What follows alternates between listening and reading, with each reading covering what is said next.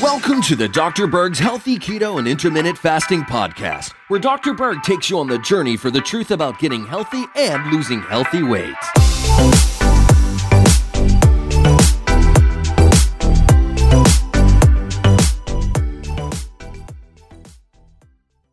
I want to talk about some interesting things related to vitamin C.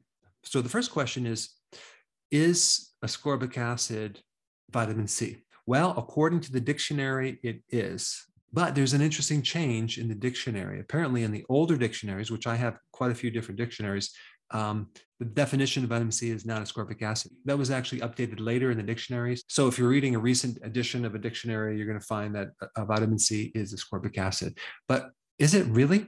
Does the type of ascorbic acid sold in vitamins nowadays, is that very similar to the vitamin C that is in nature? Well, what you need to know is this. 80% of all the ascorbic acid sold in the world comes from China, and the rest of it is manufactured by mainly two other chemical companies, and they make it from glucose, from sugar, and other chemicals. Sometimes they'll use sulfuric acid, and the sugar usually comes from corn. So is it possible that this manufactured chemical can be the same as the vitamin C you would get in nature? In my opinion, it is not the same. It's actually very different. Now, would I personally ever take a synthetic ascorbic acid in certain dosage? Well, maybe for a detox cleanse, but definitely not as a routine thing. But this video is about increasing your awareness on the type of vitamin C that you're probably might be taking, and just so you have all the data. Because when someone tells you that there's no difference between synthetic ascorbic acid and vitamin C, they're both the same thing. Well, actually, that's not 100% true. I'm going to put this research right down below. You can check it out. Some real interesting data on vitamin C as far as the research. And the conclusion of a lot of the randomized controlled trials is that there is little to no benefit from taking high doses of ascorbic acid.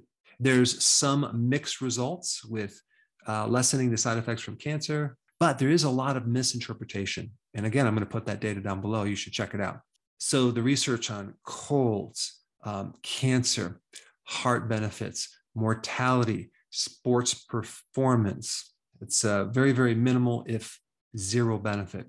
Now, I think regarding colds, the reason why it may help you is because ascorbic acid is acidic. And I do know that taking an acid tends to put the phagocytes in high gear. It makes them work faster.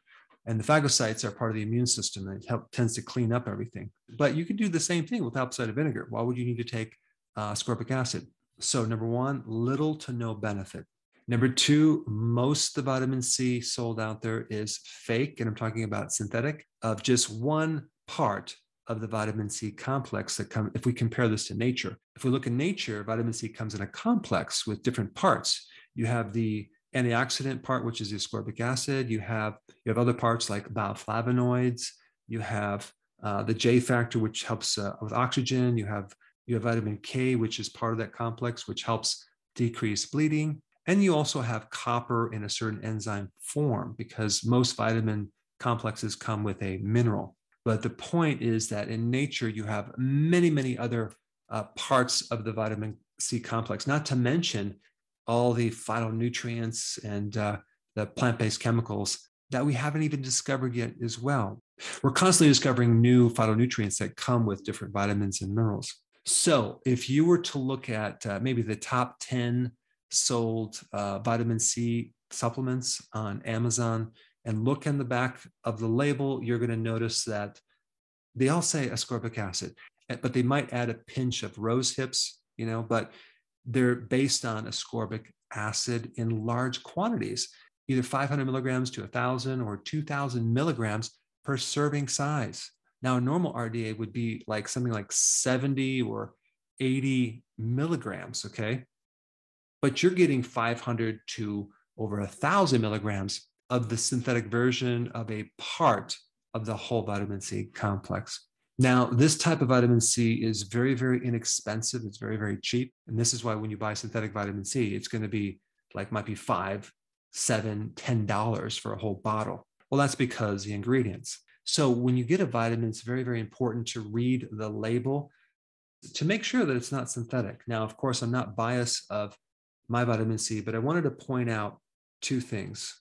Number one, does it come from real food? Is it a vitamin complex? And does it actually list the type of food that's on there? Does it come from blueberries, acerola berry, strawberry, etc.?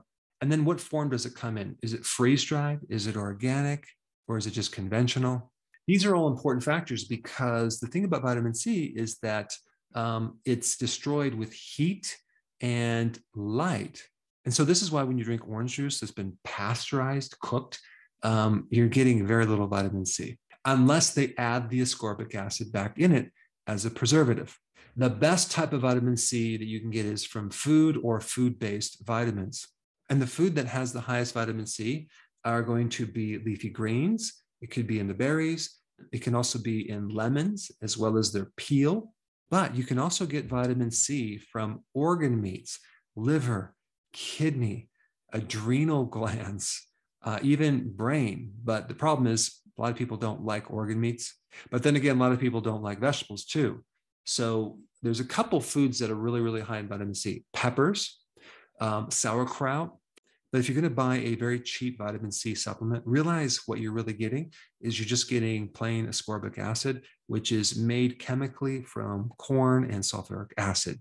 Now, another point I want to bring up about vitamin C is that it doesn't really get absorbed that well if you're consuming sugar at the same time. So if your vitamin C is a chewable and it has sugar in it, like fructose or glucose or high fructose corn syrup or maltodextrin, which, by the way, many times the way that they dry this ascorbic acid out in the chemical companies is they use a spray agent called maltodextrin. So we're adding this ascorbic acid with maltodextrin, which is a sugar, and that's going to impair the absorption of vitamin C. Now, why? Well, it's because the chemistry of vitamin C is very, very similar to the chemistry of glucose. And so if the body has a chance, it's always going to go after the glucose first before the vitamin C. So if you're taking some refined carbs or sugar at the same time you're taking vitamin C, you're not going to absorb vitamin C. Now, the next point I want to bring up is if someone's using a mega dose of ascorbic acid and they're using it as an antioxidant, there's some interesting data that this so-called antioxidant turns into a pro-oxidant. It creates more oxidation. And that really has to do with antioxidants in nature always come as a network, not as an individual antioxidant. So as soon as this antioxidant donates its electron, now it becomes unstable. It becomes a free radical. But ascorbic acid, a lot of times, will give you diarrhea, bloating, and it can even act as a pro-oxidant, not as an antioxidant. So in summary, it's best to get your vitamin C from actual food or food-based vitamins, not the synthetic version of a part of the vitamin C complex, unless you're doing maybe a short-term cleanse, but you don't want to take it on a long-term basis.